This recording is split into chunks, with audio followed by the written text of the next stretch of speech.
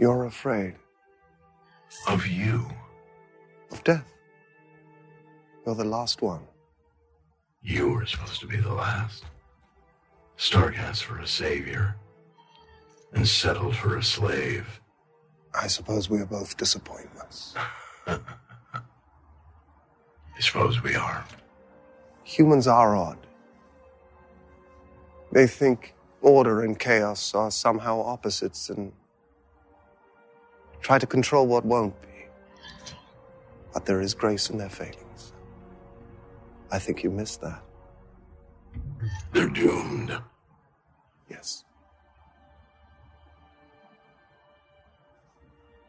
But a thing isn't beautiful because it lasts. It's a privilege to be among them. You're unbearably naive. Well, I was born yesterday.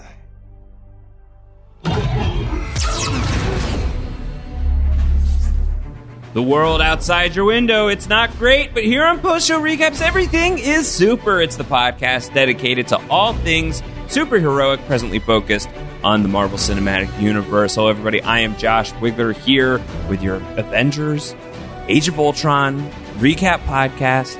I know we've all been very on the edge of our seats waiting for this one to drop. Some technical difficulties along the way that I want to just completely lay at the feet of one Kevin Mahadeo. Oh, you jerk. Yeah. Typical. So, you know what? You're the Ultron in this situation. I'm going to be the Vision. Just somehow I'm going to blame for the errors in your programming. Yeah. Well, to keep the Pinocchio talk up, my nose is growing with the lie. It's totally my fault that we are delayed.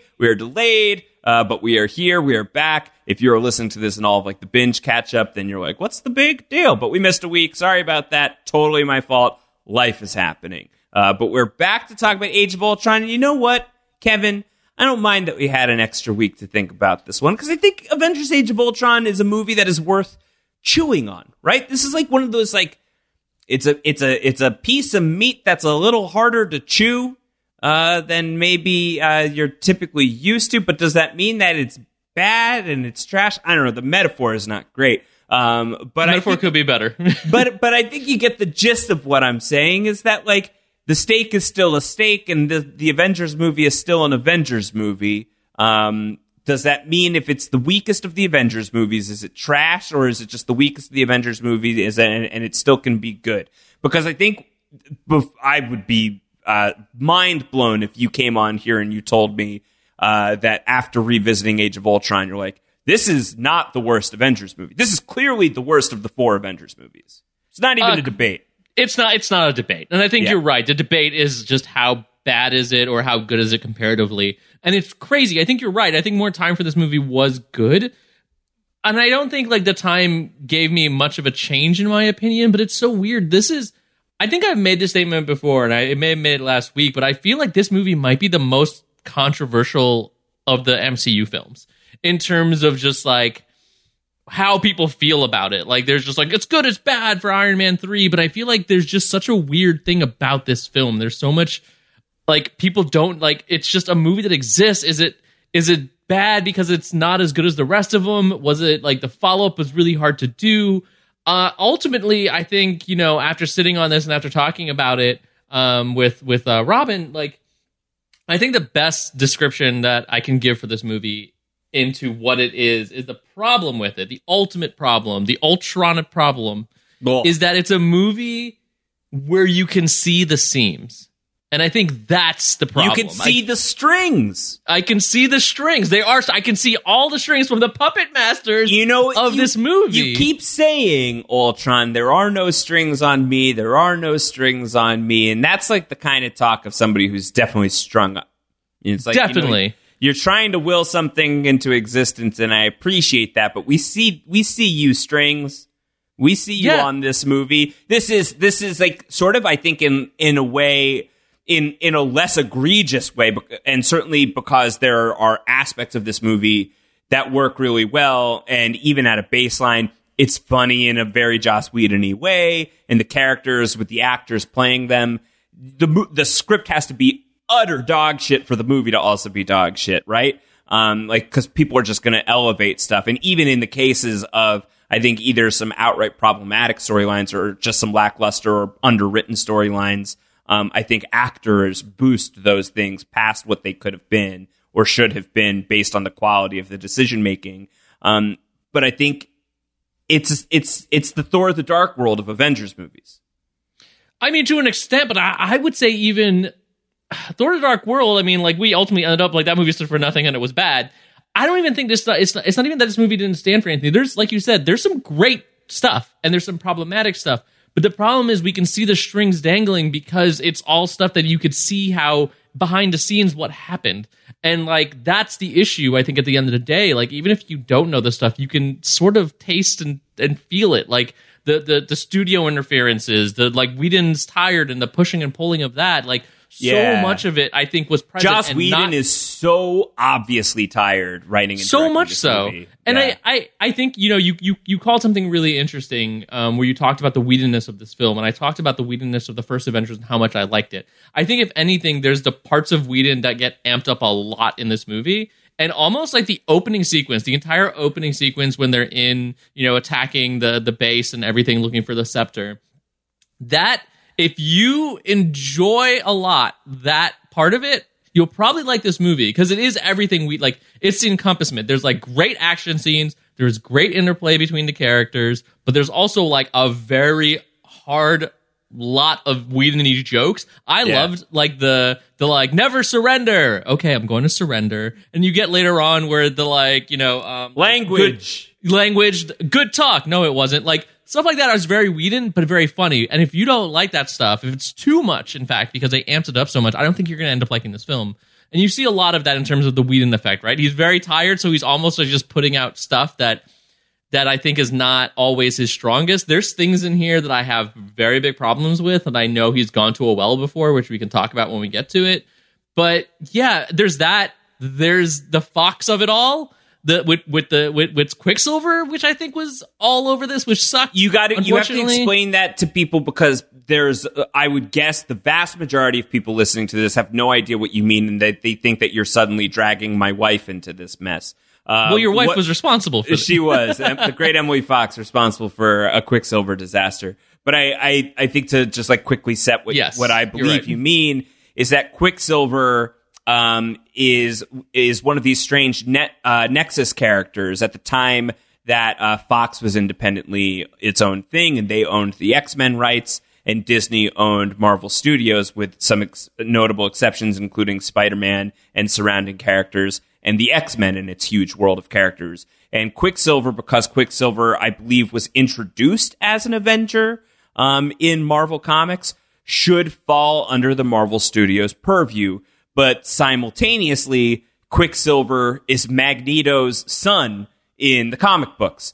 So he's also a critical X-Men character, potentially. So Marvel and Fox independently have access to Quicksilver, and almost out of spite, it seems like, because Quicksilver is already, I believe that the order of operations on this is he's announced as a participant, as a character in Avengers Age of Ultron, and then it comes out that Quicksilver is going to be in X-Men Days of Future Past. A spiteful act on the part of Fox? That seems unlike them. It really does feel like it is an act of war. And I remember, as somebody who was covering this stuff professionally when I was covering comic book movies as my main beat, being like, oh, this shit's juicy.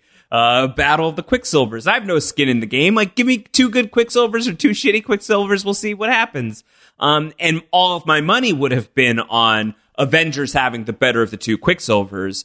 And I think that they play the trick again too much in X-Men Apocalypse, which is a bad movie. But Days of Future Past is kind of a fun movie. And the Quicksilver scene is very, very notably great, and a real show-stopping showcase for the Quicksilver superpower of slowing down time and him going so fast. And you're really rooted in his perspective, and it's really, really great. And Evan Peters, who's playing the character and is a Ryan Murphy regular, is playing the character with such relish. And then Aaron Johnson, who's also a very good actor, is cast as Quicksilver for Joss Whedon, and yet he kind of just gives this sort of very vanilla Quicksilver take, and he dies. Then they just kill him.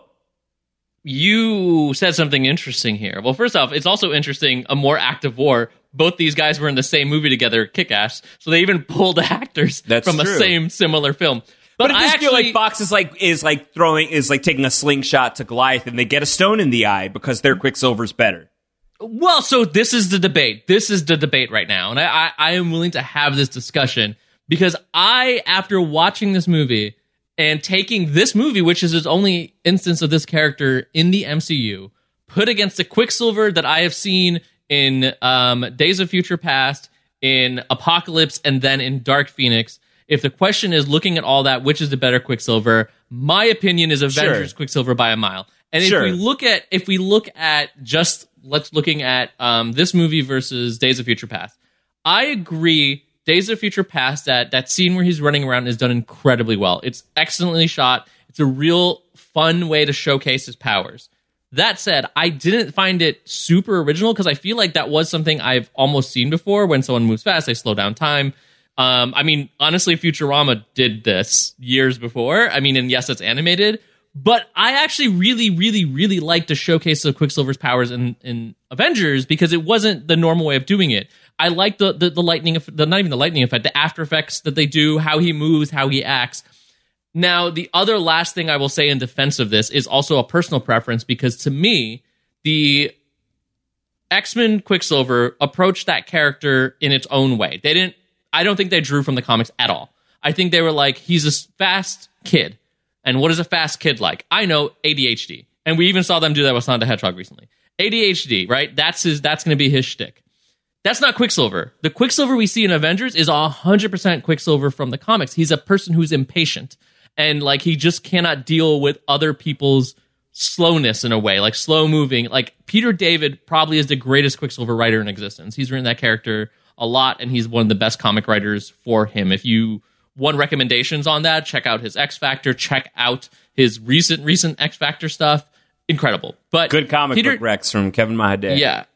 Peter David nailed what Quicksilver is because Quicksilver in one of the issues was talking to a therapist, and he said, have you ever been in a line behind someone at the ATM? And that person in front of you at the ATM has no idea what they're moving or what they're doing. And you're so impatient and you just want to yell at them to hurry up. Oh my God, please just go. It's not that difficult. That is my entire life. Perfect explanation of what Quicksilver is. And that's the version we kind of see here. So to me, again, I think with a big emphasis on kinda, though. Like, Quicksilver's really underwritten in this movie. He's underwritten because, unfortunately, but the way he's done, he's honestly one of my favorite parts. The little bits of it, the part where they're arguing and he just unplugs the thing and is like, no, keep going, I think is one of the best parts of that movie. It's hilarious.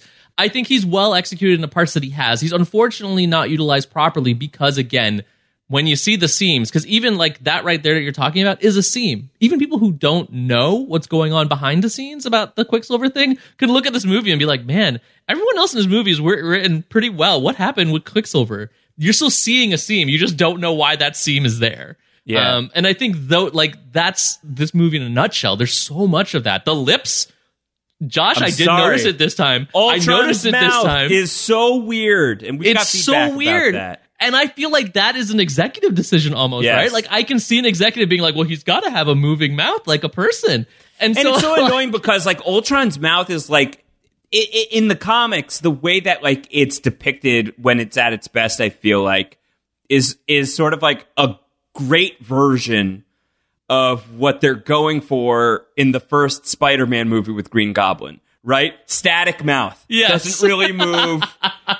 It kind of looks like what a Power call-out. Ranger. But I think like what would work cinematically in like a more modern era with Ultron, and it would fit really well with the aesthetics that they already have and that they lean on in large portions of this movie, or at least great portions of this movie, is the Iron Man helmet. You could just have that thing chomp up and down, and that would be horrifying to see Iron Man's face essentially like barking at you with like these horrifying articulate thoughts. The robot doesn't need these like nimble, nubile, flexible, supple lips. Agreed. It's very evocative and weird. It makes me feel things that I don't want to be thinking about. It's so odd. And it's also like, I think thematically to have him be, like you said, closer to the Iron Man chomping thing gives him a better contrast to Vision, which is the point of the characters, is their contrast of machine versus man. Their humanity versus their inhumanity. Exactly. And you lose that when you give Vision lips. And it's so when you weird. give Ultron lips, yeah. Sorry, when you give Ultron lips, yes. And it's just, again, it's so much of this movie is those things where you're just like, you see the problems that clearly existed for so many various reasons. There are those types of clashes, and there are also like the world building clashes, I think, where this is a setup movie. Yes. Whether that was Whedon's choice or that was a call above his pay grade of like... I think famously they forced the Thor scene into the movie against his wishes. But, like, did he just want to make an awesome Ultron movie? And Marvel and Disney were like, great, that actually works out because then we can extend the Thanos stuff and spend more time building up to make that even more epic. But your movie has to start setting that stuff up. And so this is like a conflicting movie. It is a movie that wants to have its own, forgive the pun, its own unique vision, right? Like it wants to be the man makes God in the machine and suffers for it movie. It wants to be the Frankenstein of superhero movies. But there is a cigar chomping studio executive with a Mickey Mouse hat on, standing over the thing, being like, yeah, but you gotta have Thor see the whole Infinity Saga. Like, you gotta have, you have to have Iron Man, like, tweaking out and seeing everybody dead at Thanos' throne. We gotta start setting that shit up. And Whedon doesn't want to do that. And so maybe Whedon shouldn't be making the movie. Other people had walked away from Marvel movies when their visions have been compromised. Edgar Wright, we're going to talk about Ant-Man next week. And we're going to talk about how that movie is almost like, I don't know if I want to say it's a miracle that it exists. It's kind of like it exists, and like it exists. That's probably where our review is going to land. Well, it exists in spite of a lot of these kinds of problems. I don't think it's a surprise that two directors with very clear visions for what they want to do have trouble and falling outs with Marvel and Disney back to back in Age of Ultron and Ant-Man, with Ant-Man being like a tapered down version of what it could have ended up being. I actually like those movies more than I think the average bear, but I haven't rewatched the first one in a long time, so we'll see. Yeah, I think a lot of that, you see that. You don't just see like the clash of the Quicksilvers, and I think like conspiratorially you can get to the place of like, well, Marvel just decided to kill Quicksilver because they didn't want the hassle, they don't want the trouble with X-Men. But Whedon loves this trick, right? Like, get you invested in somebody, kill a person off, everybody has to avenge the person, and this is an Avengers movie. So it feels very Whedon-y to surprisingly kill off Quicksilver. We've been waiting for Hawkeye to die for so long, and he just hasn't yet. You know? So, boy, you said the magic word, because am I excited to go on a huge rant right now about Hawkeye? I mean, my name on our little chat stream is Died for Hawkeye. And I'm like, to me, that's the most egregious part of this movie too, where you're right. Whedon is noted for this, right? And when this movie was happening, me in my meta head, knowing Whedon, I was like, at first I was like, oh man, he's going to kill Hawkeye. Then at the moment I start to like Quicksilver, I was like, oh, I see what's going to happen here. And that does suck when, that does suck when I know the meta-ness of it, but it's also just really upsetting because like I saw so much potential in the Quicksilver character, still way more than I see in Hawkeye, even at the end of Endgame. And it's really frustrating that two characters die for this character. Two people, Black Widow eventually and Quicksilver here, die for Hawkeye. And it bugs me. The Hawkeye stuff really bugs me in this because of the other part of it, which, you know, we don't have to get into right now. We can finish talking about all this other stuff because Hawkeye is its own other thing. But like, it was just such a, like I said, like at the beginning, this movie is very, very Whedon. It's very Whedon. And if the things that you even like about Whedon get amped up high, and it could maybe even burn the people who like him. Yeah, which maybe happened to me a little bit, I guess. But I think it's like it's a reactionary movie in a lot of ways. Of like, people loved the Science Bros. Let's give them more Science Bros. Or people thought that Hawkeye didn't have a storyline, and Jeremy Renner was disappointed that Hawkeye wasn't a character; he was a puppet. Let's actively put that on the board of Hawkeye saying, I'm done being brainwashed. And let's also give him a storyline where we meet his secret family. So compelling. And it works for some people, and I'm glad it exists, because otherwise the very compelling first scene of Endgame doesn't exist. And that first scene of Endgame is excellent. Really, really, really great. And I think that that's like the tricky eye of the needle on this movie, of like, it tilts on this axis of, is this a good movie, or is this a bad movie, or is it just in the middle? And for me, there are a lot of weights on the side of the seesaw that is dragging it to hell, that is trying to anchor it down. And yet it is literally like the weight of Mark Ruffalo as the Hulk. It is the weight of Tony Stark in Hulkbuster armor, and Robert Downey Jr. playing the hell out of the character, as he often does, just by virtue of being Robert Downey Jr. It's Chris Evans grabbing a log and ripping it in half with his bare frickin' hands. Don't touch my pile. Don't touch my pile. It's that stuff, and it's forget the lips. It is the voice of James Spader as Ultron, who, as written by Whedon, I know people think that maybe he's too jokey of a character. I don't care. The marriage of like that comedy and the darkness of the character, and like the angst of the idea of like being, I'm going to tear apart all of creation because I hate my creator, effectively. The idea of like the petulant son gone horribly wrong because they had a terrible father. Admonish the father, but now you must also admonish the son, is mythical and crazy and cool. And James Spader is the choice. He is the best choice. And I've been going back and forth in a pretty hard way as I've been assessing Ultron for my rankings of the villains here. Some days in the past couple of weeks, as we've had time to think about this, Ultron has risen as high as a 5.8. That's very high. I docked him 2 points for each lip. And I almost had him at a 6, because James Spader's performance kills me. One of my all-time favorite performances in a Marvel movie. And I have him lower than that right now. But it's possible it'll still go higher over the course of this conversation, because I feel myself getting fired up. He's so creepy. He's so cool. He's so good. He is let down by a movie that wants to be a specific thing and has to have all of these other things attached to it. But he is also so good that it will vary from viewer to viewer.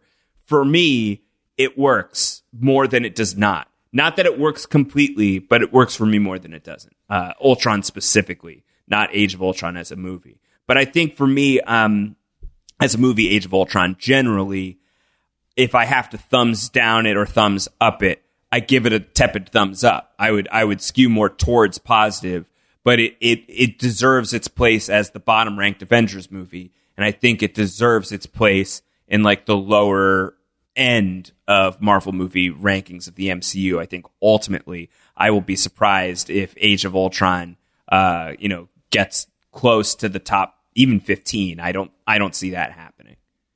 Yeah, and we just railed against this movie for a while, so I think it's great that you bring up Ultron to almost like flip the switch here, because there are some great things, and I agree. There's a lot of really good things. There's a lot of really good things, and like starting with Ultron, right? I agree with you wholeheartedly. I think James Spader kills it in that, like, he has that voice and the way that first scene lines, with when the disembodied voice, the Jarvis Ultron battle, and then when when it's just the two floating CPUs basically was it's so horrifying. Great. It's horrifying, and it's really well done. And what I like about Ultron 2 as a villain is that he is unique, though. Maybe he's too jokey, but he does remind me, going back to the Whedonness, he reminds me of the Mayor from Buffy Season 3, who was a very unique villain because his personality and quirks weren't what you would normally align with someone villainous, and I think we saw that in Ultron. That's unique, that's different, that stands out above, your Killians, and as you know, and will be revealed, I dropped Killian down after this movie because I'm reminded, at the end of the day, he is just like your Justin Hammers. He's exactly like your, Jeff Bridges, because I forgot his name, Obadiah Stane, and he's going to be just like Peyton, or whatever his name is. Peyton Reed is the director. Sorry. Corey Stoll, Yellow Jacket. Yes, in Yellow Jacket, it's the same thing, and Ultron stands above because his personality is unique, his motivations are connected to the hero, there's a lot going on that has him work really, really, really well as a villain. And, hitting to that scene we talked about, another incredible thing in this movie, and there's a lot of great stuff in all the other Avengers films, and maybe this is the weakest of the Avengers movies, but this movie has quite possibly one of the best scenes in the entire Avengers franchise, in the entire party scene. From the moment they're at the party to Ultron coming out, and the fight itself is next level amazing. Character beats, the jokes, the Stan Lee cameo, the lifting up the hammer. Every moment of that entire set piece, that entire scene is incredible, and I think almost flawless, in my opinion. Yeah, should we do we have to decide this now? We do the informal Stone rankings at the end of this, and one of them is we're ranking every Stan Lee cameo. Todd Enoch had written it and said Stan Lee drunkenly slurring Excelsior is the new top cameo, or we riot. Kevin, I'll say that I have arrived at the first Stan Lee cameo that I would be pretty happy to put at number one over him drinking gamma irradiated juice. 100%. I love that both of them are him drinking something. But but I think that this is number one because it's such a good scene. It's so funny. It's hilarious. Yeah.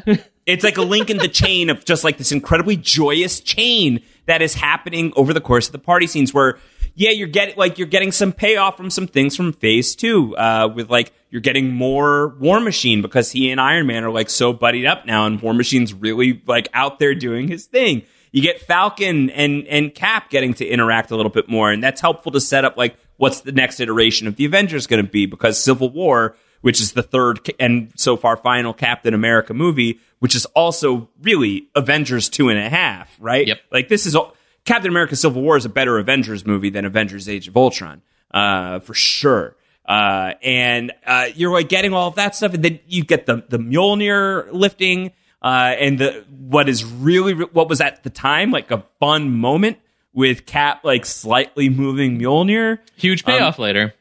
Enormous payoff later, which is you don't have to apologize a drop for any of that, the way that maybe you have to retroactively apologize a little bit for the Hawkeye's family farm stuff, because that pays off later, but at the time it's kind of man, we're just on Hawkeye's farm, huh?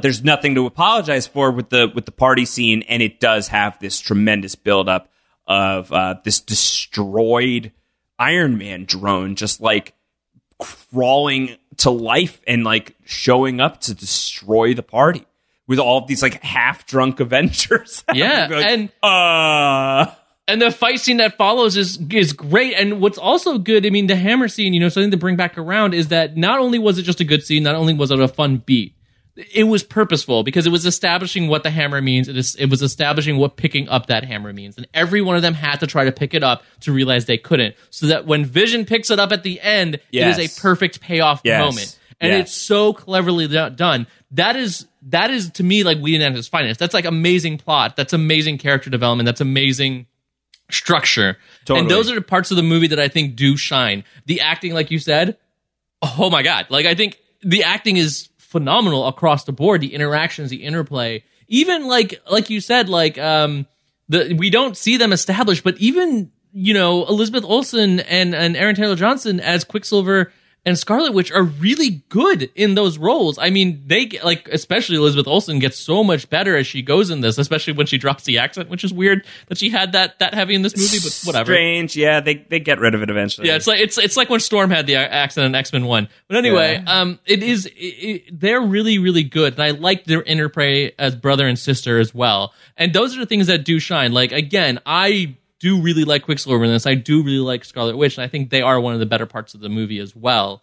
So there's a lot of good, for as much as we were trashing a lot. There's really good things. The action, the ending battle is still phenomenal. It's a lot of CG, but it's done. I really like the Sokovia stuff because I love the idea of, you always talk about the specificity of a fight scene, and do you know where you are, and is it distinguished? Is it distinct? Is this a unique setting? And a floating continent is unique as far as we've gotten so far. Yes. Through this point in the MCU, and the Avengers who are having to stop this this extraterrestrial threat from falling through the sky upon New York in the first movie, to now having to stop these things that were very much created here on Earth from crashing down onto Earth. This thing that they, by their actions or their inaction or whatever you want to assign it to, has risen effectively a meteor to slam down on the planet. And it's up to them to stop their own mismanagement of their team from crashing down and destroying the planet. It's a cool metaphor, and it yields really cool fight scenes. The Hawkeye stuff is fun in it, and I do appreciate when Hawkeye goes none of this makes sense. You're a witch who does little wavy things with your fingers, and I got a bow and arrow. It's weird, it is too clever and too cute for some people, and I get that. But for me, I think it's fun, and I think that there's a lot of moments that stop down to have that, and good drama. The Quicksilver death is very sad. I think it leads to Scarlet Witch going ham, which is a cool scene. Plus, he had to save Peter Parker, so. That's right. Yeah, he had to save Sokovia and Peter Parker, who is going to go on to be Spider-Man in a little while. Absolutely, that needed to happen. But to watch his death is worth it for the grief from Scarlet Witch, who's already lost so much and now has lost everything in losing her brother, and seeing her just tear Ultron apart. And it also, if you count it as final battle stuff, because it's the death of Ultron, and it's the scene we hear at the top of this podcast, that scene between Vision and Ultron, to me, is the best serious scene of the movie, and one of my all-time favorite scenes in any MCU movie. And as far as the dismantlement of a final boss, I think that the way Vision takes down Ultron as the final kill shot, with this conversation about, people are problematic, but it's in the nuances and the nooks and crannies of those problems that you can nestle in and maybe see some things that are worthwhile. And I think they're hard to see, but I think you miss the fact that you could even see them. I thought it felt very powerful right now. I'm about to say, it's very poignant for right now. And I think at the hands of Paul Bettany, who's there in the flesh, and I don't know what the mocap situation was for James Spader. I know he was also working on The Blacklist, which is a 22-episode deal at NBC. So how he's doing that and Ultron at the same time, it's got to be mostly voice work would be my guess, but I could be totally wrong. That scene is just dynamite, and I would count that as part of the final battle. So the final battle, it slaps. It's a bop that slaps. And there's a lot of bops that slap in this movie, and there's bops that don't. But we got to try and parse out which brick is which, because Sokovia is in a wreck. And sometimes this movie feels like that too, that you could take some stuff out from underneath the rubble and be this is amazing. And then other things are under the rubble and that's been pulverized. Yeah, and to do an interesting flip here, I agree about some of what you said, and I think the ending conversation with Ultron and Vision is really great. The fight is really awesome throughout the entire thing. To land on, I think having the Avengers spend a lot of their time, the not heavy hitters, saving people is huge, and I think something we don't see a lot of in these superhero films. And I thought it was a great moment to really see and experience that, because I think it's important, and I think it was a direct response to another company's movie that just came out recently that didn't have any of that. And I think they did a really good job there to me. That said, I do think it's weird, though, because I realized, watching this, I was they spent all this time saving so many people in Sokovia, and then yet it's still called the Sokovian Accords.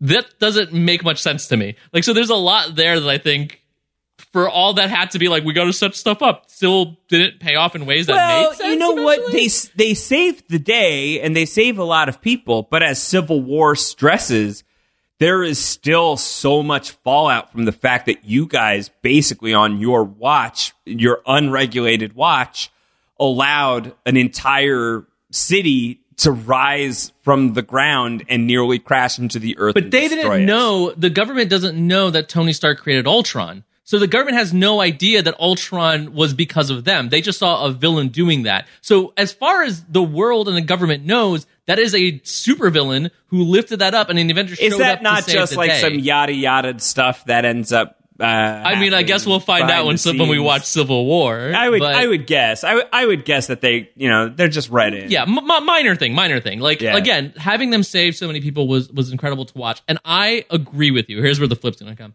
I agree with you about Hawkeye in these moments. I think the ending Hawkeye is phenomenal. I loved his conversation with Scarlet Witch. I thought it was great to establish exactly how he feels and the reality of the situation. I really, really, really liked his moment when Quicksilver was just like trying to keep up, and he was just like, I could do it. You could just do it right now. Yeah. And no one would question it. It just came out of no. Someone, like that moment's so great. And, for everything that happens, Quicksilver saving him, I thought was a good moment. My problem and my question is, your statement, you still get all of that? Everything about those moments and everything about Quicksilver or not Quicksilver, Hawkeye in those moments, the comedy, the reason for him motivating Scarlet Witch still exists without having to introduce the entire kid argument and a family part of it into this film. And that is the part that I will flip and say I do not like. There's two things involving families in this movie that I think are very bad. The first, the Natasha and Bruce conversation. I remember when we first watched it, I had misread it because I thought Natasha was just calling herself a monster in the sense of like she is also a killer. Rewatching this movie, it is evident almost, and maybe it's debatable, but the fact that it's debatable is a problem, that she is saying she's a monster because she can't have kids. That is problematic. That is, without question, I think, a problematic statement to even consider to be in there. I think that said, like even if Bruce responds better than he responds to that moment, aka like he doesn't really address it, otherwise he just like accepts like, okay, so you're a monster as well, so should we just go? Like he just carries on the conversation. Right. And if he stops that and says like, that doesn't make you a monster, that's a horrible thing that's happened to you, and I'm so sorry. Do you think that that's still worthy of inclusion, or should that not have even been included at all? That statement should have been included. If he had done that, if he had made that statement, good. Instead, this movie is positing an idea that, like, if you can't have kids, you're a monster, and you're deformed, and, like, there's so many issues with that. And then hammering it I think that's, like, it's like a thing of, it's like negligence is what that is. Like, I don't think that that's, like, intentional, like, if you can't have a kid, you're a monster. But I think it's negligent to have it in there. It is. And then it gets compounded by the fact of the Hawkeye situation. And to me, this is its own thing. But like, this is like there's two things to it. One, the default of, okay, well, we have a character. How can we make them interesting? What do we do to give them personality? I know. He's a dad. He did the same thing in Angel, which I'm watching right now. And that is Whedon did, yeah. Bad. Like, the Angel dad stuff is awful. It's a turning point in the show. People have pointed that out.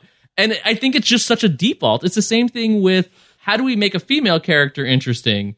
I don't know. She's a klepto. She, like, steals stuff now. He did it with Dawn, and they did it with Marie in Breaking Bad. It's like the defaults of, like, what is the laziest, easiest thing we could do to make a character interesting? And they did it with Hawkeye. Give him a family. He has a family now.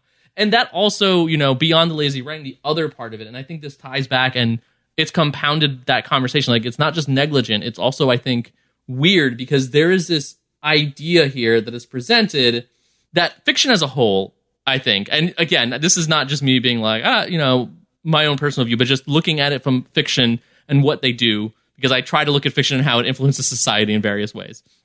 Fiction has hammered home this idea in a way that if you don't have kids, you don't have value.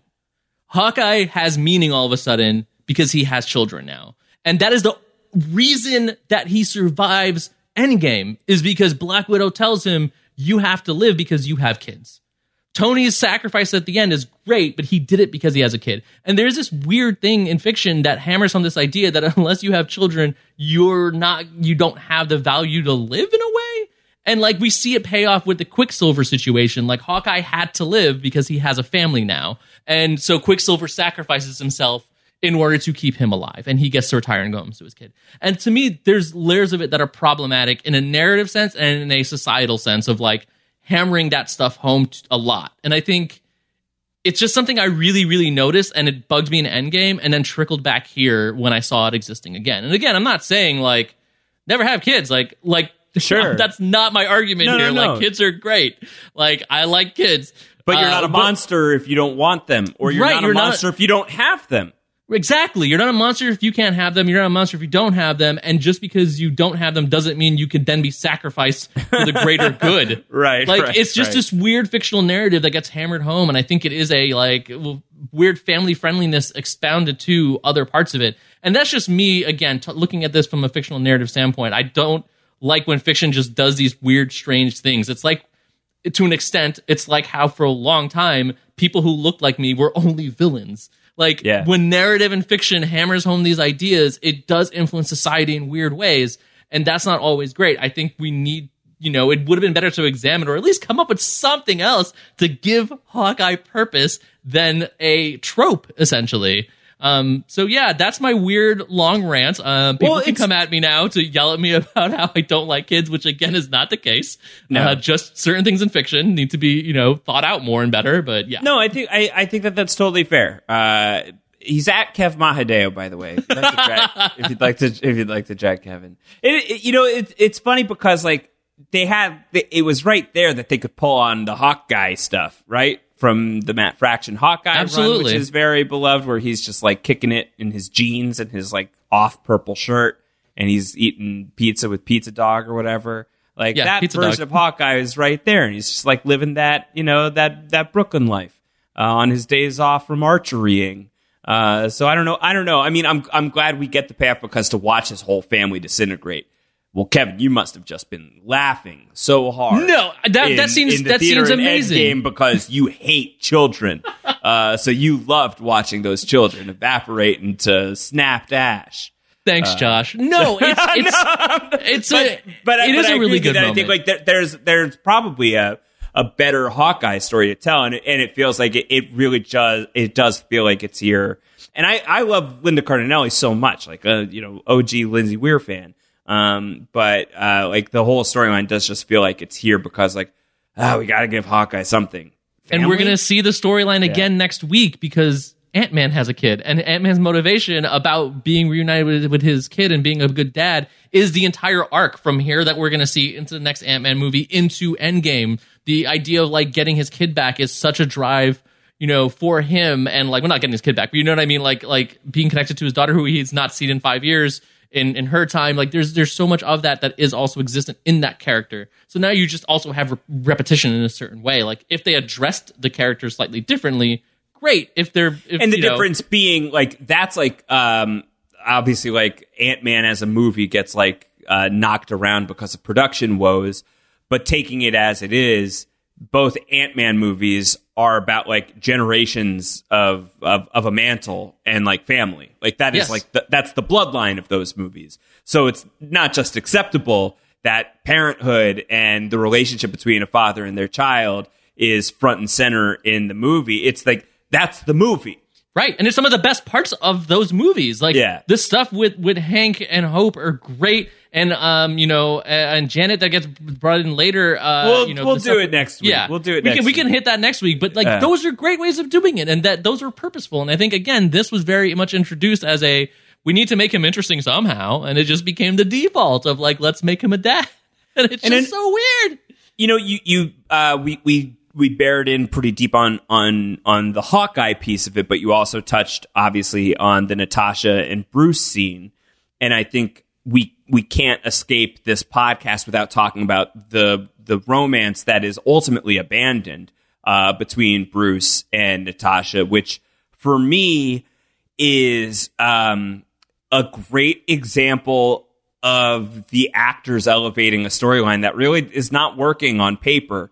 And if it works at all for any reason, it's because Mark Ruffalo and Scarlett Johansson are both very good at their jobs and they're kind of cute together. But I don't know. I don't know. I cannot recall having a long conversation with you ever in the history of our friendship about the Hulk and Black Widow stuff in this movie. What's your take on it? It's really funny because the first time around, I remember being did we miss something? Was there a romance here that happened behind the scenes that we didn't see occur, which happens sometimes in comics? When you do flash forward storytelling, obviously that stuff can happen. But no, I do think this movie showed that at the beginning, they had an attraction and a flirtation, and then that developed as the movie went. So rewatching it, knowing what I was looking for, I do think it was paced out better. And I agree. I think the only way it works is because of the acting of the two characters and the chemistry that they had, or the two actors and the chemistry they had. It's weird on paper because it's just like, why? You know what I mean? Like, it is odd, especially I think the ending is interesting in terms of like him having to leave. Like, there was a lot in there that I do think worked, but I do think, like you said, it's a lot of it is pushed towards the abilities of Scarlett Johansson and Mark Ruffalo in these roles and their chemistry together. Because otherwise, it is a strange combination, and it doesn't fully work. Like, there's just things that feel off. Like was there anything? You know, what's strange about it is the last time we saw Bruce Banner was effectively Avengers. Was the last time we had seen Mark Ruffalo. Was the first time we'd seen Mark Ruffalo, because we're not counting the Iron Man 3 post-credits scene, even though it's very funny. We did get a whole movie where Scarlett Johansson is like the co-lead of Winter Soldier in many meaningful ways.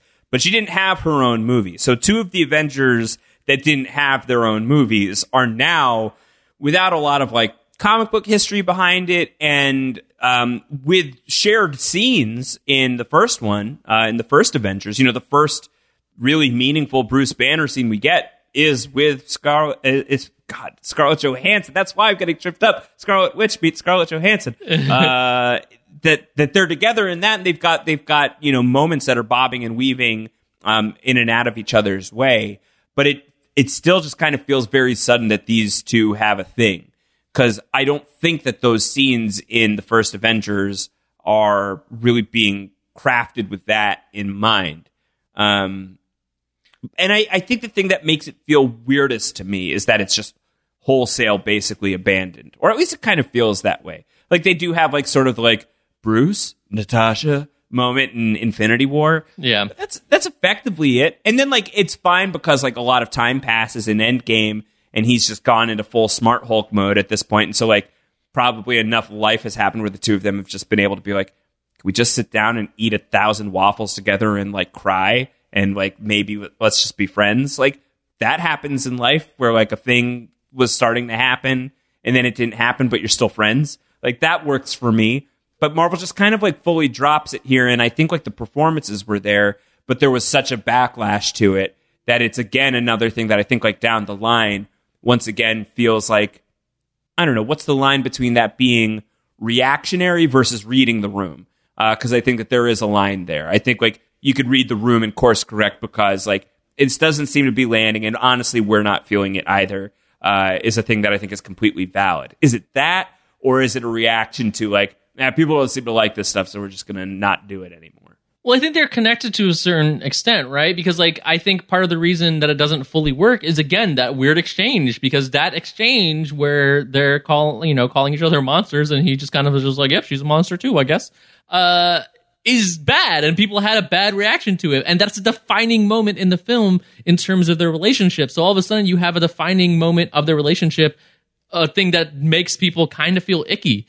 And so that won't work in the long run because people won't connect to that relationship. Plus, you get that moment then that it loses it because of the stuff around it. That could have been interesting where she pushes him. It's cold. It's very Black Widow. Where she pushes him into the hole because she needs the Hulk. I think that's an interesting moment. But again, it loses beats of it because of the mess around a lot of it. And that's unfortunate because I think in another world, I think with exchanges, I think with something like what you said, an argument or a piece of them talking, things that could have worked out. Even later on, the Bruce Natasha, like if you had a moment where Bruce is just like, are we, and she's just like, you left, you got in a plane and you flew away.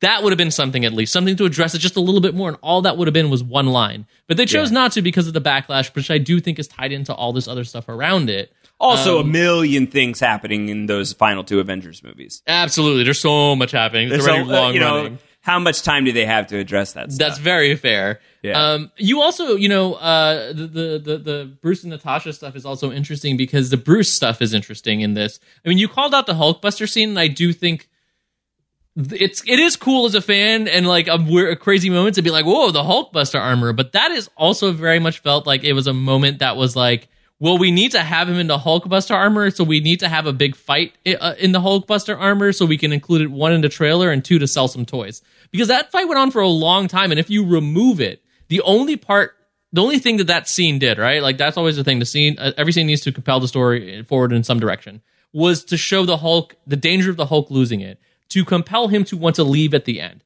That destruction was his motivation. That scene did not have to go on as long as it did. It didn't even have to have the full Hulkbuster fight. And it was cool, yes. Robert Downey Jr. punching him, being like, go to sleep, go to sleep, go to sleep, was great. It was hilarious. But again, it felt like a moment that was just more about, like, let's stuff some more stuff in here than it was in full service to the full story. I think that's another really good example, though, of like a thing that, like, it depends on your weight, which way the seesaw shifts. Because for me, I love it. And I think that the movie earns the right to have a really long Iron Man versus Hulk scene because the Science Bros are great, because Iron Man has a lot of armor, because we just saw the final Iron Man movie in which he has so much armor, and that, like, he has taken a real shine to Bruce Banner and a real respect for the Hulk, but also knows, like, in a very Batman-y way that, like, I gotta have backup plans for my friends, baby. And so, like, this is his kryptonite ring that he keeps in the Batcave. He's got the Hulkbuster armor. And one of the pieces of armor in Iron Man 3 is clearly suggestive of a Hulkbuster idea for Tony. Absolutely. The rescue, yeah. You know, so, well, not even the rescue. Rescue is the Pepper Potts armor, right? Rescue is, like, Pepper Potts. I forgot what the name of that one is, but yeah. There's this one that has, like, sort of like this, like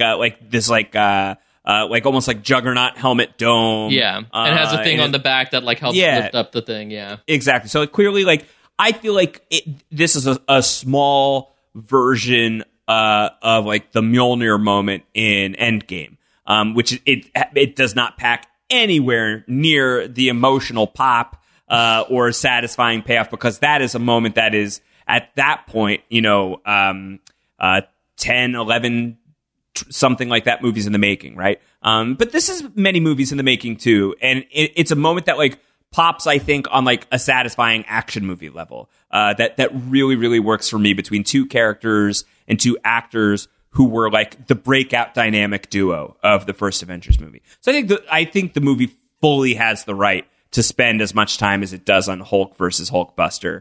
That's fair. It really works for me. I think by and large, almost all of the action in this movie really works for me. I think, like, the chase through Korea, maybe not as much, because that feels like that's just, like, international partnership stuff between, on Disney's end, and, like, that like, is, I can see the seams there a little bit, and that seems like probably the most, like, superfluous action scene to me of the whole thing, other than, like, the birth of Jarvis into Vision, which is so freaking convoluted and weird, and I don't know that I still get it. Like, I don't think I do. I don't know if anyone can, like, put a mind stone in me and make me, like, fully understand how Vision was created. But that is yet another example of a thing that's tempered by Paul Bettany's performance, and then lifting the hammer after everyone being like, how do we know if we can trust you? And Vision being like, I guess you don't, but we're running out of time. And him holding up the hammer to Thor with so much ease of, like, we should get going. And everyone sees that and they're like, all right, dude's worthy. Yep. Like, so it has that great payoff. So this is a movie that's filled with, like, cluster F-y shit, and, like, sometimes it still, like, goes down well, even though, like, sometimes you want to eat McDonald's. And it's it's a Big Mac, this movie, in a lot of ways. Like, it's bad in like many meaningful ways, but sometimes it tastes really good. And then sometimes you think about what you're eating, you feel a little bit bad about it. Not to shame anyone who really enjoys a Big Mac. I love a Big Mac. Probably shouldn't eat them every single day. But if you do, like, they could go down worse than Avengers Age of Ultron goes down, at least for me. Yeah, and I think, Big Mac is an interesting call out for it. I wish it was more of that. Should I say Whopper to keep it more in line with Iron Man? Maybe. I feel like if this movie didn't have the parts of it that felt very studio interference-y, that were like, this is just a fun Avengers movie he wanted to tell about Ultron and that story, I think we could have ended up with exactly that. A fulfilling Big Mac that was like, well, I mean, it wasn't good for you in the long run. It didn't do a lot in the long run, but when I was eating it, it was great. And I think like that would have been fine. But I think the mishmash of everything is sort of like it was a Big Mac, but they forgot to put the Thousand Island dressing on it. And you're just like, is there a Thousand Island dressing on a Big Mac? Ooh, did I just give away what the secret sauce is? That's In-N-Out. You're talking In-N-Out, bro. There's something with the Big Mac dressing, I think, isn't it like Thousand Island with ketchup? Really? Is there a secret Big Mac dressing that I didn't know about? I guess I don't order a Big Mac. I tend to go for the 99-cent thing. Someone's going to come at me here on this, and this is fine. Man. Come at me over this and not the hot guy stuff. Yeah.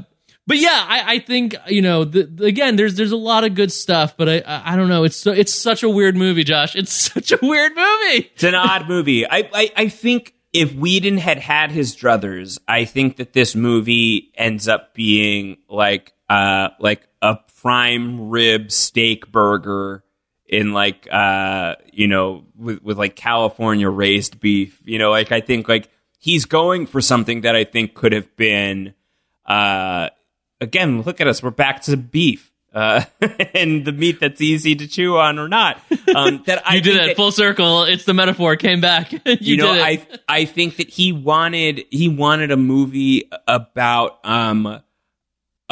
a creation rebelling against its creator, which is to get like very like, you know, Freudian about it, you know, an armchair therapist about it is so compelling based on like Whedon's discomfort with the studio system and ways in which he had, as a filmmaker, had been burned, continued to be burned, maybe felt oppressed in certain ways in terms of the expression of his vision, and ultimately was like burnt out and tired by it.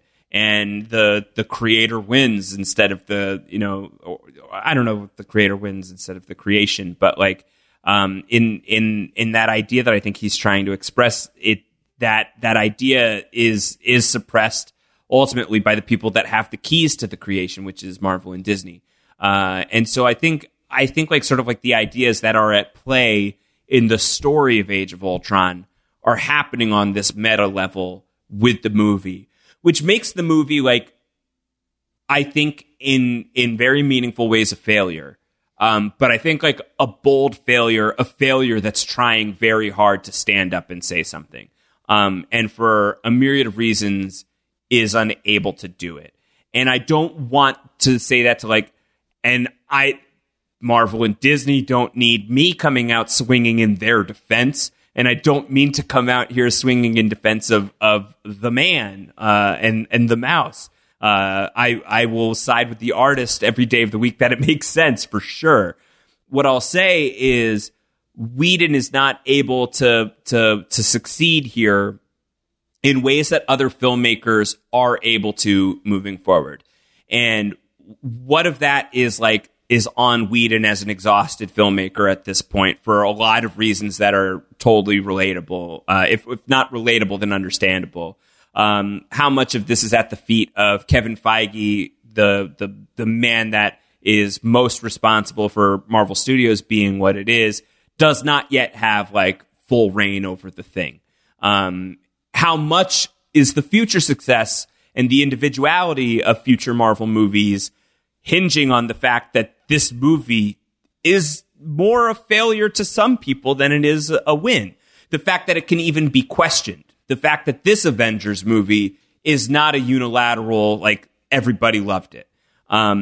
So there is a lot of meat on that bone. And I think because it's such a fascinating thought exercise, the meta aspects of it, and it contains so many ingredients that I do enjoy, and so many good intentions, even behind some of the whiffs, that I think that all of that coalesces to a more positive and enjoyable experience for me than it does an unpalatable one. Sort of like the tragedy of the making of this movie on like almost like a masochistic level is really compelling to me, as not just like a viewer who watches the movie and then turns it off and never thinks about it again, but as somebody who like spends at least one hour and a half to 2 hour segment every week talking about these movies ad nauseum with my good friend Kevin. I find this stuff fascinating, and I think that this movie is one of the most fascinating movies of the Marvel Cinematic Universe, even if it's not one of the most successful ones. Yeah, that's probably a good way of putting it too. Fascinating versus what I said, controversial. I do think it's one of the most fascinating films to look at, especially in the way that you were discussing. And there are some cool things, right? Like, even beyond I think the ham-fisted parts in terms of like the Thor in the cave scene, which it's so weird. Even like beyond that, there's some interesting things that are in here, right? Like Tony at one point even says, I believe it's Tony, where he says like, that up there, that's the end game. Like, that does feel more purposeful now, knowing where things end up. And I think that's a really cool moment. I think the Science Bro stuff is cool. I think that Tony's character arc makes sense going out from this. The Sokovian Accords that fall out from this to head into Civil War makes sense. Tony at the end talking about like how he maybe might end up in the simple life.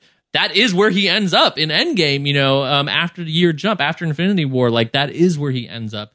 And what's really interesting looking at this, for better or worse, this is the last time those three were going to be together. Not the actors, but the characters. Those three at the end, when they're walking and talking, it kind of hit me. I was watching. I was like, oh, man, they're not going to see each other again until Endgame. Because the three of them don't unite. Like, they don't until Endgame happens. And that's kind of incredible. For some reason, that really did hit me in an interesting way. Of like the final time these three people, these Avengers, the core three, would be together until the very, very finale of all of this is really interesting to see them go their separate ways for different reasons and eventually have to come back together at the very, very end and make a stand against Thanos, which is really pays off amazingly, was fascinating. So it's weird. Like you said, fascinating movie. We trashed a lot. We liked a lot. And we're still chewing on it. We're still trying to chew and digest this movie. We had an extra week, and it's still hard. Let's get into some feedback. Let's get into some comments from the listeners to help us get through the rest of this. The great Zach Brooks wrote in, this one has good stuff to bridge Phase 2 and Phase 3, but the movie itself is just overstuffed and not very fun outside of the party scene. I remember being excited by the end New Avengers feel. It definitely sets up Civil War nicely. But this movie just didn't do much for me. Ultron had potential, but this kind of feels like a DC movie to me. Also, I remember the trailer for this was so good. The trailer for this was great. I know, Kevin, you don't always watch trailers. I don't know if you remember. We did. We talked about this trailer long because of the There Are No Strings on Me way that they did the read was so good. We talked about that trailer for a while. Yeah. Hart wrote in with an interesting take. Age of Ultron suffers in relation to its placement in the timeline. With Guardians introducing new characters in a much broader world, this movie uses none of it and brings the story back to Earth. Had this come a movie sooner, maybe it would have felt more in sync. What do you think happens if Age of Ultron and Guardians of the Galaxy swap release dates, Kevin? So that means Age of Ultron comes out after Captain America the Winter Soldier, like immediately. That's interesting. I don't know. I think you also end up in a similar circumstance, though, where you're now still comparing the Avengers Age of Ultron to what many consider to be the best Marvel movie, right? Like, a lot of people love Winter Soldier and its structure and the realism and how it like held on to that stuff. So it's I don't know. That's weird. I don't know if it would have changed enough, in my opinion. I don't think it would have shifted too much. But it does save the cosmic stuff, which is interesting. It does save the cosmic stuff, and in a way, this ended the phase to introduce, like, now we're going into a whole new world, so to speak. I do think that could have been cool. Then again, we're brought back down to Earth with Ant-Man, so who's to say? Professor Strunk writes in, hot take, says Professor Strunk. The real villain in this movie is Tony Stark, and he should be who Wiggler and Kevin rank in their villain rankings. Since his arrogance created Ultron, Stark is directly responsible for all the death and destruction Ultron wrought. What's worse, after Stark is called out about it, instead of admitting his failings as an adult should do, he deflects blame and tries to claim the moral high ground, wrongly acting as if he's the only one giving serious thought to protecting the world. If someone creates a mess that kills dozens of people and then cleans up that mess, he's not a hero who should get to drive off in an Audi. He is someone who should be investigated, potentially prosecuted, and have his Audi sold and the money given to support Sokovia victims. That is from Professor Strunk. Not that I disagree. I just love the specific call out of Audi. Yeah, an Audi. You don't get to drive out in an Audi. You got to go in an innie. Bad, sorry. Josh, bad. Sorry. That is interesting, though. I like that take of Tony villainous because he didn't learn anything. But I do think we see it weigh on him, and certainly when Civil War comes around, we see that effect heavily. And I do think it heads in certain directions. I do think Tony has an ego and an arrogance to him, a desperation to want to save the world and build an armor around it, I think makes sense. Following his vision of the future that Scarlet Witch showed him, I think that compelled it even more about what he needs to do and what he felt he needs to do and the desperation to want to save people and help people. So it's interesting. Like I see where you're going with it, and I can appreciate the angle of Tony where do you feel how do you ultimately feel about Tony Stark in Age of Ultron following Iron Man 3? Because I know that this is something that we put a pin in when we were talking through Iron Man 3, and I know it's something that people talk about in their when people are like real detractors of Age of Ultron, and maybe even also Iron Man 3, that sometimes this is like a tandem component of the Tony arc that happens in Iron Man 3 feels negated by Age of Ultron, or where he is in Age of Ultron should have been the real response to Avengers. Where are you in the balance of that? I've given it a little bit of thought, but I'd love to know where you're at. I mean, I think I still stand by what I said in terms of, like, I think Tony as an internal character and his own, personal self-journey came to conclusion in Iron Man 3, and I think it worked. And what we're seeing in Age of Ultron and as we move forward isn't so much him and his own feelings about himself, but more about, like, his motivations to want to protect and save the world. He's given a new, so to speak, mission here in terms of, like, how to prevent the destruction he foresaw. And that led him down the path that we're going to see, which ultimately culminates in Endgame. So again, I think this makes sense for the person that we ended up with. The person that we ended up with in Iron Man 3 isn't someone who's just kind of like, oh man, I'll definitely reconsider everything I ever do. It is someone who ends up more sure of themselves, more positive that they can handle problems and they can take care of things. They don't need an armor around themselves because they're good enough, but they do think that the world itself is going to need an armor, so they have to build it. To me, that makes perfect sense. And it feels like, and you hit on this earlier, that it feels like everything that Tony Stark is trying to do after Iron Man 3 is to end the war, is to stop all of this, is to find a way to cut the barbed wire and call it for superheroism. That this is a retired activity. There's no need for it anymore, so that he can go settle down and relax, as he indicates at the end of this movie. That's what he's fighting for. That's what he's going for. He's setting up the Ultron system so that there's a suit of armor all around the world, so that him and Cap can just like go eat lunch. Absolutely. And I do think that that's still here, and I think that is going to be a through line that's pretty prevalent in all of his future appearances. Certainly in Civil War, I think he's like, we can't just like run roughshod over this thing. It's not going to work. That's born from a place of like, I just want to retire. I finally like have accepted that I just love Pepper Potts and I don't want to do this stuff anymore.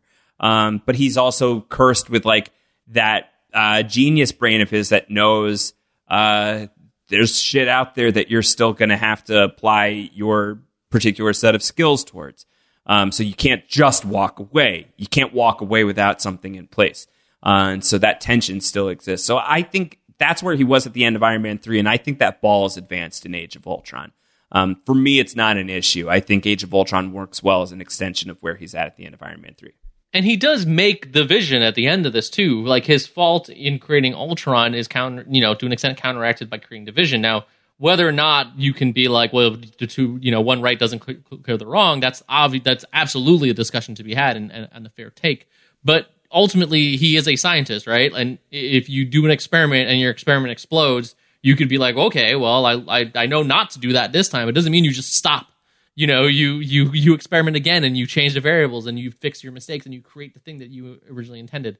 And I think that's where we saw where Division came from and his sureness of like, I got it right this time. Yeah. And I think that does happen here, and it makes sense again for the character. Like, yes, the Ultron stuff is bad, very, very bad, but the vision that came out of it is good. Very, very good. He's worthy enough to pick up the hammer. So, again, like, there's things that work for and against the character, but I think propel him in the right direction and make sense into the trajectory he's been going.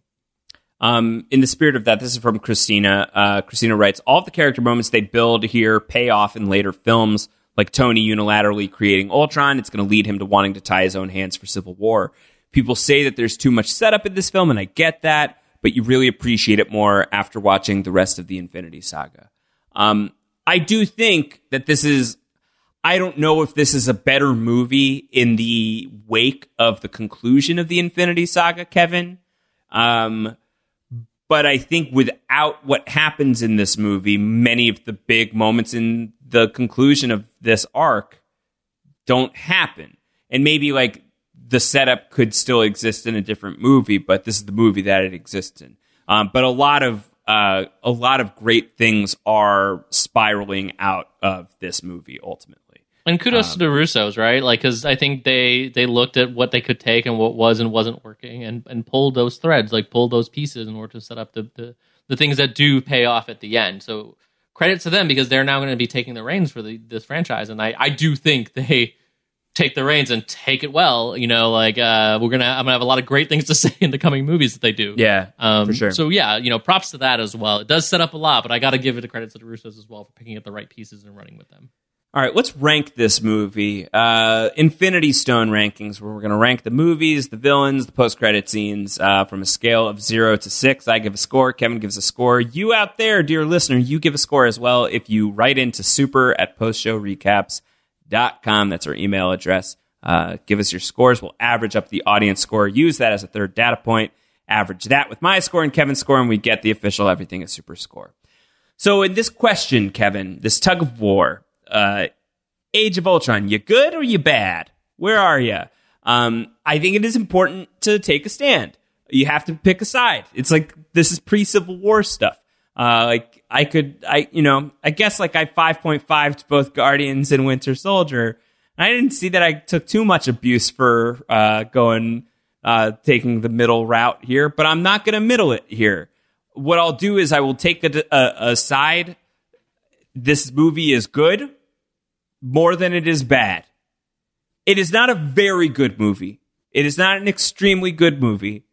But it's a fun movie. It's a good movie. I think it's more a good movie than it's not a good movie. It's got meaningful things that don't work, but it's got things that maybe meaninglessly do. Like things that like meaninglessly really work, that are really, really fun to watch. And now especially that, I think this is the way in which the Infinity Saga impacts my enjoyment of this movie the most, is that we're done with Iron Man movies. We're done with Robert Downey Jr. coming back as Iron Man, at least unless some sort of terrible resurrection storyline happens that hopefully would be very good. We're done with Chris Evans as Captain America. This era is done. And so I relish the chance to spend time with these characters. And if this is like the worst occasion, it's still fun. It's still a party. It's maybe a little bit sloppy like the party at Avengers Tower, but it's a party. So I will side on I will take the stand on the side of good, barely. It's not like a 3 out of 6 would be not making a decision. 4 out of 6 is making a decision. This is more a good movie than it is a bad movie, but it's not as good as Iron Man 3 for me, which I gave a 4.5. It's better than Thor for me, the first Thor movie. That's where I have it in between. Thor, which is a 3.4, Kiss in a 3.5, and Iron Man 3, which is a 4.5. So I'll give Age of Ultron a 4, and I think that for me that feels like a more than fair score. I think like it represents like the ways in which this movie is fun, and that this is a movie that is not as good as it should be. 4 out of 6 feels about right. And sometimes I feel like that's high, and sometimes I feel like that's low. I think that's a fair assessment, and I am going to ultimately side with you in a very similar way. I'm going to side that the movie is good. I think it has a lot of problems and it has a lot of issues, but there's a lot of great stuff. I think, again, that party scene is flawless. I think the action is incredible all the way through. I think the acting is great. The character beats, the interplay is all fantastic. I really like Scarlet Witch and Quicksilver. I really, really like them. My biggest tragedy is the fact that we didn't get more Quicksilver after this. So ultimately, there's a lot of really good in here, despite a lot of the flaws. And there's a lot of flaws to keep it from being as high as a lot of the other movies that we saw. But it's not as bad as a lot of the movies we saw. It is not the level of Incredible Hulk. It is not the level of Iron Man 2. It is not the level of Thor: The Dark World. I think those movies are objectively not very good. But ultimately where it had to land was a tough one for me as well. I contemplated giving it a 4. I contemplated giving it a 4.5. And looking at my scores, 4 was ultimately where I ranked Iron Man 1. 4.5 was about where I ranked, I think, the first Captain America and the first, or on an Iron Man 3. And I don't think the movie is as enjoyable as those. So, in a rare occasion, I don't do this often. I ended up at a 4.2. I went middle of the road for my enjoyment about how good is it. I agree it's good, but I sort of chickened out on exactly how good. You think it's better than Iron Man? I do. You know my feelings on this. I think the first Iron Man is very fun. It has a bad villain. It has a bad third act. Yeah. I think there's a lot that works for the first Iron Man really well, but ultimately, to me, this movie is still better, not by a lot, by 0.2, because of a better villain, but also the interplay, again, between those characters. Like, we have these characters now, and I think once you introduce a world like this, when you don't have these characters interacting as much as they do, and you get that interplay, you do lose something. And I think this movie is a lot more fun because of that. It's more fun than Iron Man 1 because of these types of little moments, the language moment and things like that. It's really entertaining. It's really fun. And it brings it to a little bit of a higher level. Not as high as the other two I just mentioned, which also were essentially one-act things, but just had better structure to them. The listeners are lower than both of us, not by a ton. The listener average is a 3.7 for Age of Ultron. So with their score, your score, and mine, Age of Ultron is at a 3.96. It is top seven, baby. It is behind Iron Man 3, which has a 4.19. Wow. And it's ahead of Thor by a lot. By a significant amount. It's Age of Ultron has a 3.96 and Thor has a 3.24. So Iron Man 3 is standing tall. hanging tough. And I think next week will be interesting. I expect Ant-Man's going to be immediately on one side or the other of Age of Ultron is my prediction. Is that Ant-Man is either going to be right above Age of Ultron or right below Age of Ultron. And I don't know where we'll fall. And I'm looking forward to talking that through. But we got to talk through villains.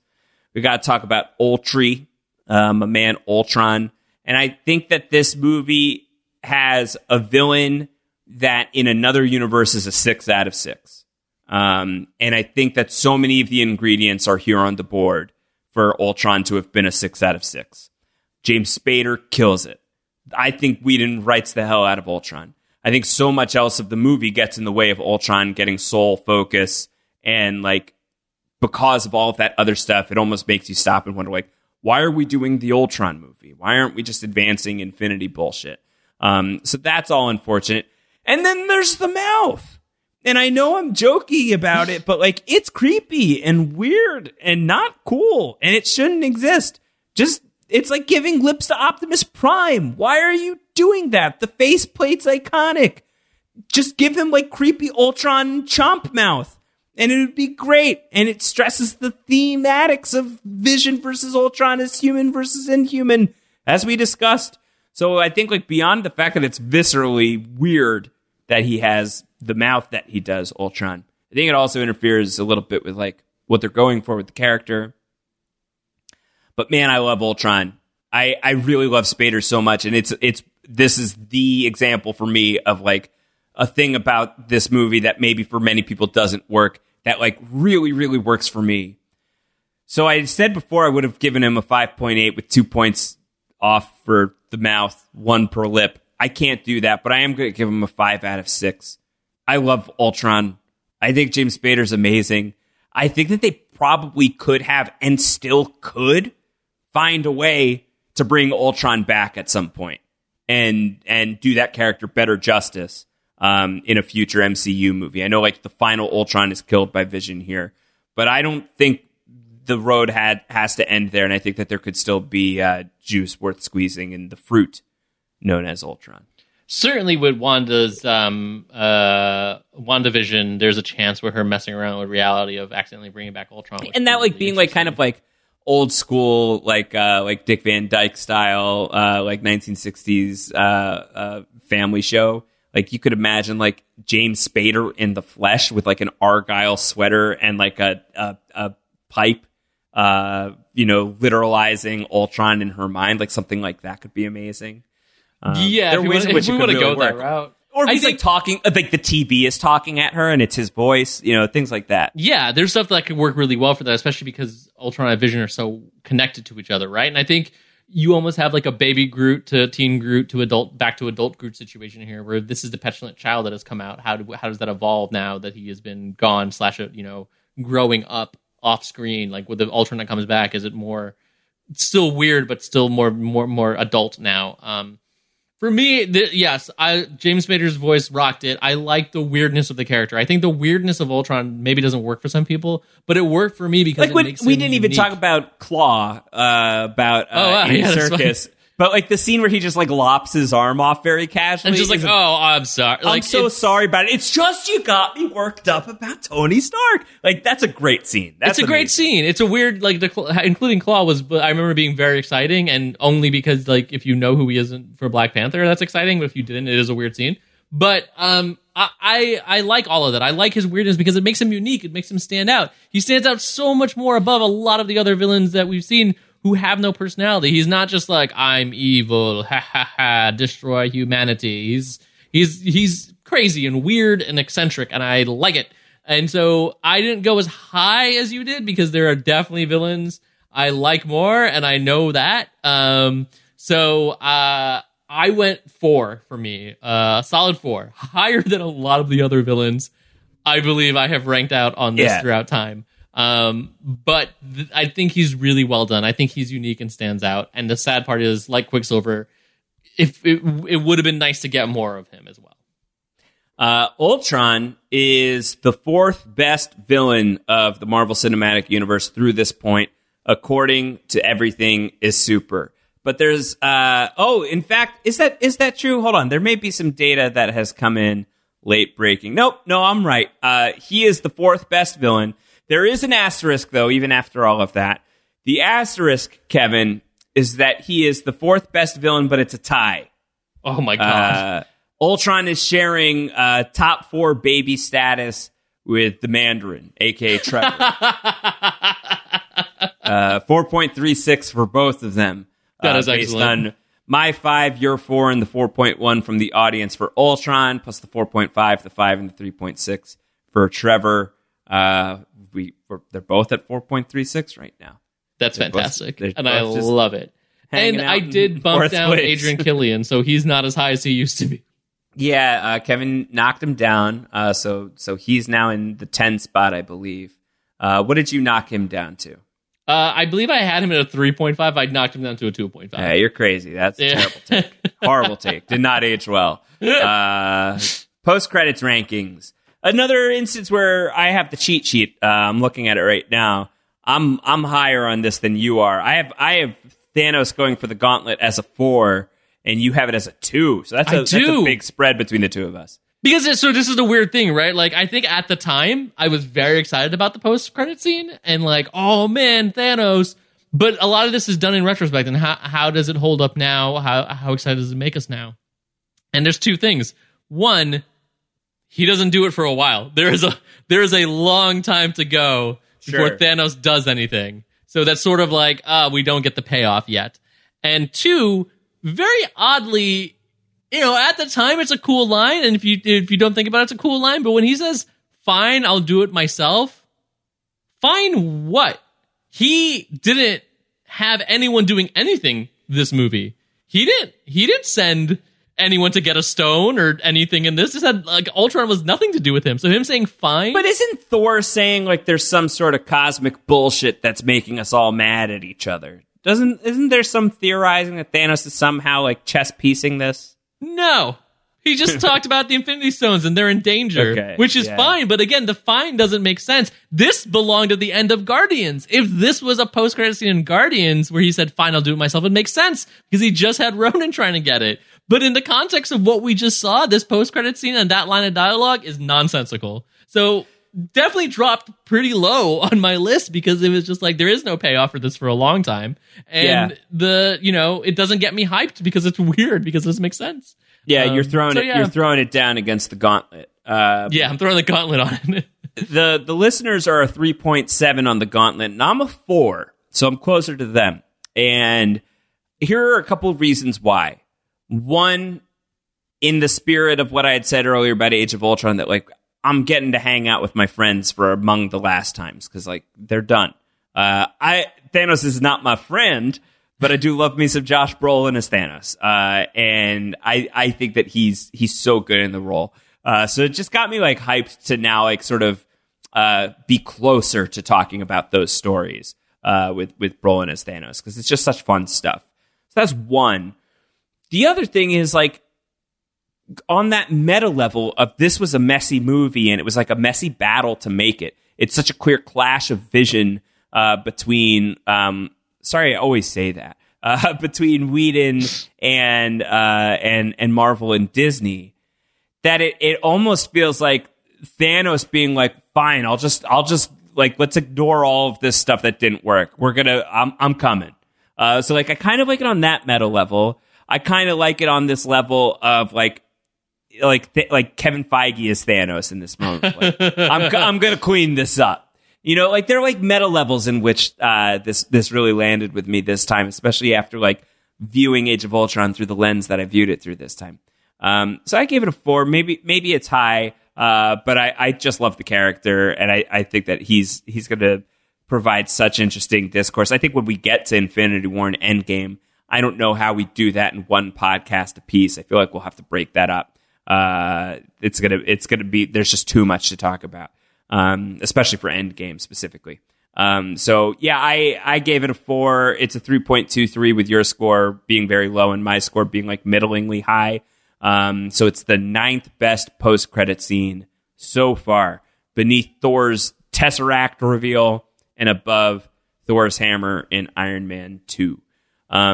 Informal Stone rankings. We've already agreed, right? Stan Lee cameo rankings, Age of Ultron is Absolutely. The new number 1. No question, Yeah. I think it might stand on there for a while. I'm happy to have it there. Incredible Hulk had a really good run. I think we gave Incredible Hulk something. The Stan Lee drunkenly slurring Excelsior is really, really wonderful, and it's a thing that I'm so glad exists. How about the final battle rankings as it stands right now? Let's do it like this because we have not talked this through. We talked that we love the Sokovia stuff; it works for us. Avengers, the original number 1. Is this competitive? I don't think it's as good as the original Avengers. I think the original Avengers is no chance. This should have been a quick no way. Yeah. The fact that like you're even chewing on it is alarming to me. Is the Sokovia battle competitive with Winter Soldier for you? See, that's why I was competitive with Avengers because I do feel like it's high up there. I don't think. Wow, you think Age of Ultron's final battle is a top 2 MCU battle up to this point? Up to this point, there's an argument to be made, in my opinion. Like it's Winter Soldier is number 2, right? Winter Soldier is number 2, and Guardians is behind it. And I think that we, I'm looking at like, for me, it's like behind Guardians because I think what Guardians has so much like space adventure behind it, and the dance off is so original that I think Age of Ultron is like a lower grade version of the Avengers' final battle. It's still very good, and I think it's above like the spectacle of Iron Man 3, but it's like that spectacle of Iron Man 3 done better would put it above Iron Man 3 for me. But that's where I would probably land it if the choice was solely mine. I can see you that it isn't as good as Winter Soldier. I can attest to that. I do think it's better than Guardians because I love the originality of the dance-off. But on the other hand, I love the originality of heroes being heroes and saving people, which is part of this final battle. And I think that's unique and interesting, and they did it very dynamically. And I think you had a lot of really, really cool moments between the Hawkeye and Quicksilver stuff. You had the Scarlet Witch stuff. I think there's a lot in here. The interplay between the heroes, Vision confronting Ultron, which you admittedly love so much. It's a great scene. It's true. Of that, I think, from start to finish, puts it above Guardians, in my opinion. I love the hilarity of Guardians. I love the uniqueness. There was a lot of really good stuff there, but this final battle, I think, is executed really well, and we saw enough things in there that felt unique and stand really well to the test of time that bump it higher than Guardians. And it's why I was debating Winter Soldier, but ultimately Winter Soldier does have cool things about helping people. Well, it has him with Bucky and not fighting Bucky, which I think you have the floor. Don't just buckle because I called out the take that top 2 seems crazy, because now you're talking. Now you're cooking with gas, and if you've got a chance to sway me that Age of Ultron's final battle is better than Winter Soldier, you've got there's a window open right now. Yeah, I mean, look, dude, to me, it's exactly that. Like, there's a lot that you can fault with Ultron, but, like, Whedon does action really well, especially group dynamic action, and we see a lot of that interplay again. Things bouncing off each other, like, these characters using their powers in tandem. It's visually really, really awesome, and we don't see it as much. Yes, there's awesome fight choreography in Winter Soldier, but we don't see that type of interplay that is in a heroic dynamic that we do in this. And again, I gotta emphasize the idea of having heroes saving people, and it's not just, we're not going to fight Ultron, we're going to save people. They strategically split the party in a way to be like, the heavy hitters have to take care of Ultron. Cap, Natasha, Hawkeye, we're going to help people. Quicksilver speed, that moment where he's running and grabbing people and moving them out of the way, going through, like, that stuff is awesome. It's number and stands two. out. Yeah, I'm convinced. I'm sold. You did it. It's visually awesome, and it's going to be hard to live up there again for a while, I think. You did it. All right. So The Avengers is number 1, and The Avengers Age of Ultron is number 2, and Kevin convinced me live here on the record. And I think that you're right. I think you just mapped it all out as for it would be competitive with The Avengers if The Avengers wasn't more iconic, I think. Yes. I think The Avengers is more iconic. I think The Avengers is extremely iconic, because it's the first time we saw that. We saw an entire 45-minute action scene that looks incredible. Something that recently Artemis Fowl, which I watched, tried to pull off and did not do well. The iconicness of that also tracking shot in the original Avengers is amazing. I don't know why we're arguing about this in the first place when Ant-Man is coming next week and it's going to be number 1, baby. Here's the thing. Number 1 final battle, baby. Here's the thing. It won't be number 1, but there are things in the Ant-Man final battle I love. Yeah, y'all think I'm joking. It's not going to be number 1, but I think the Ant-Man final battle could be higher. It's going to be a top 5 final battle. I'm excited to rewatch it. Our top 5 right now is The Avengers Age of Ultron, Captain America Winter Soldier, Guardians of the Galaxy, and Iron Man 3. Ant-Man Final Battle is at the very least for me, Kevin. If you want to prepare arguments otherwise, now's your chance. It's at the very least top 5 in that crew. Iron Man 3 will be out of that 5. Ant-Man, the Final Battle is on a toy train set. And those are the things that I think really work. The only thing I would prepare is like looking at it again, because now, I haven't seen the first Ant-Man since theaters, is going to be the contrast of those moments, because it's not all that. If it was all that, I think honestly it could be even higher. But I'm interested to see it, because those are the parts that I love, and part of me is like, are those the Edgar Wright parts? Because those feel like the Edgar Wright parts.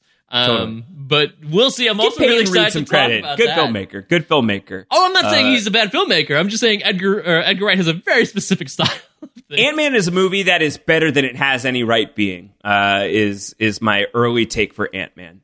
Given what happens behind the scenes going into Ant-Man, we'll have to spend some time on that next week. Ant-Man is a better movie than it should have been, considering it probably just shouldn't have existed. That's a fair take. I've used that. I feel like that's the take for 21 Jump Street for me. It's a far funnier movie than it has any right or deserves to be, but it is one of the funniest films I've ever seen. Yeah, I do like that movie quite a bit. It's great. All right, Channing Tatum is really good, guys. Coming up next week. Did Robin have an update for the Black Widow hair rankings? No, we're going to hold, because I think those rankings are better when we can add more as opposed to just the one. So we're going to hold on. Sounds good. All right, we're going to hold off on that for a little while.